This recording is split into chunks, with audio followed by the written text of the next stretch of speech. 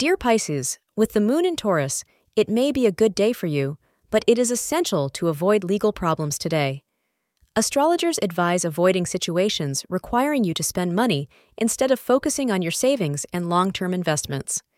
It is vital to proceed with caution regarding investments to yield the maximum benefits.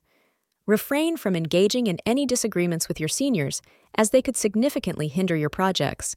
Wear something in blue to attract good luck. Between 11 a.m. and 1:15 p.m. will be an ideal time for decision-making. If there have been some uncomfortable tensions between you and your partner, today you should see those issues and tensions subside and find that romance is in the air again today. Continue to communicate openly and honestly with your partner, and you will notice that the stress level decreases and the warmth returns to its normal high level. Thank you for being part of today's horoscope forecast. Your feedback is important for us to improve and provide better insights. If you found our show helpful, please consider rating it. For an uninterrupted, ad-free experience, simply click the link in the description. Your support helps us to continue creating valuable content. Thank you for being here and see you tomorrow.